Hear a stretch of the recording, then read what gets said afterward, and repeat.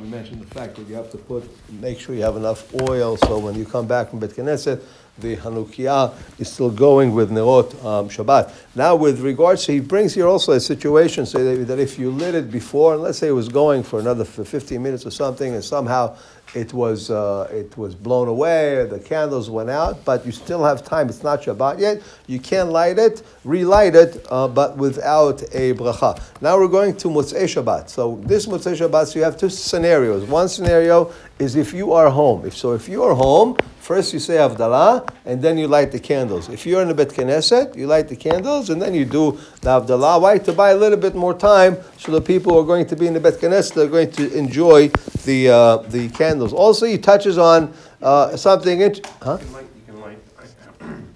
Don't you have to light the Havdalah candle before you light the other? If you're home, you do Havdalah first, okay. And then if you're in Bet Knesset, you do the other way around. Again, because if we're going to do Havdalah, if we light and then we're just going to leave, so nobody's going to enjoy the candles. Also, use the shamash to light the shamash. Use the Havdalah candles to light the shamash. Also from here, he also touches on a couple of different things, and he reminds us with regards to Motzei Shabbat with regards to regular Motzei Shabbat, and then some people we know wait an extra time, like Rabbeinu Tam. Rabbeinu Tam was one of the Gdolim. He's a grandson of Rashi about 800 years ago, and most people hold that at least, if anything, you should at least not do any work until the Shabbat Yotzet at the end of Shabbat, like Rabbeinu. They did with the Biala Rebbe Saturday night.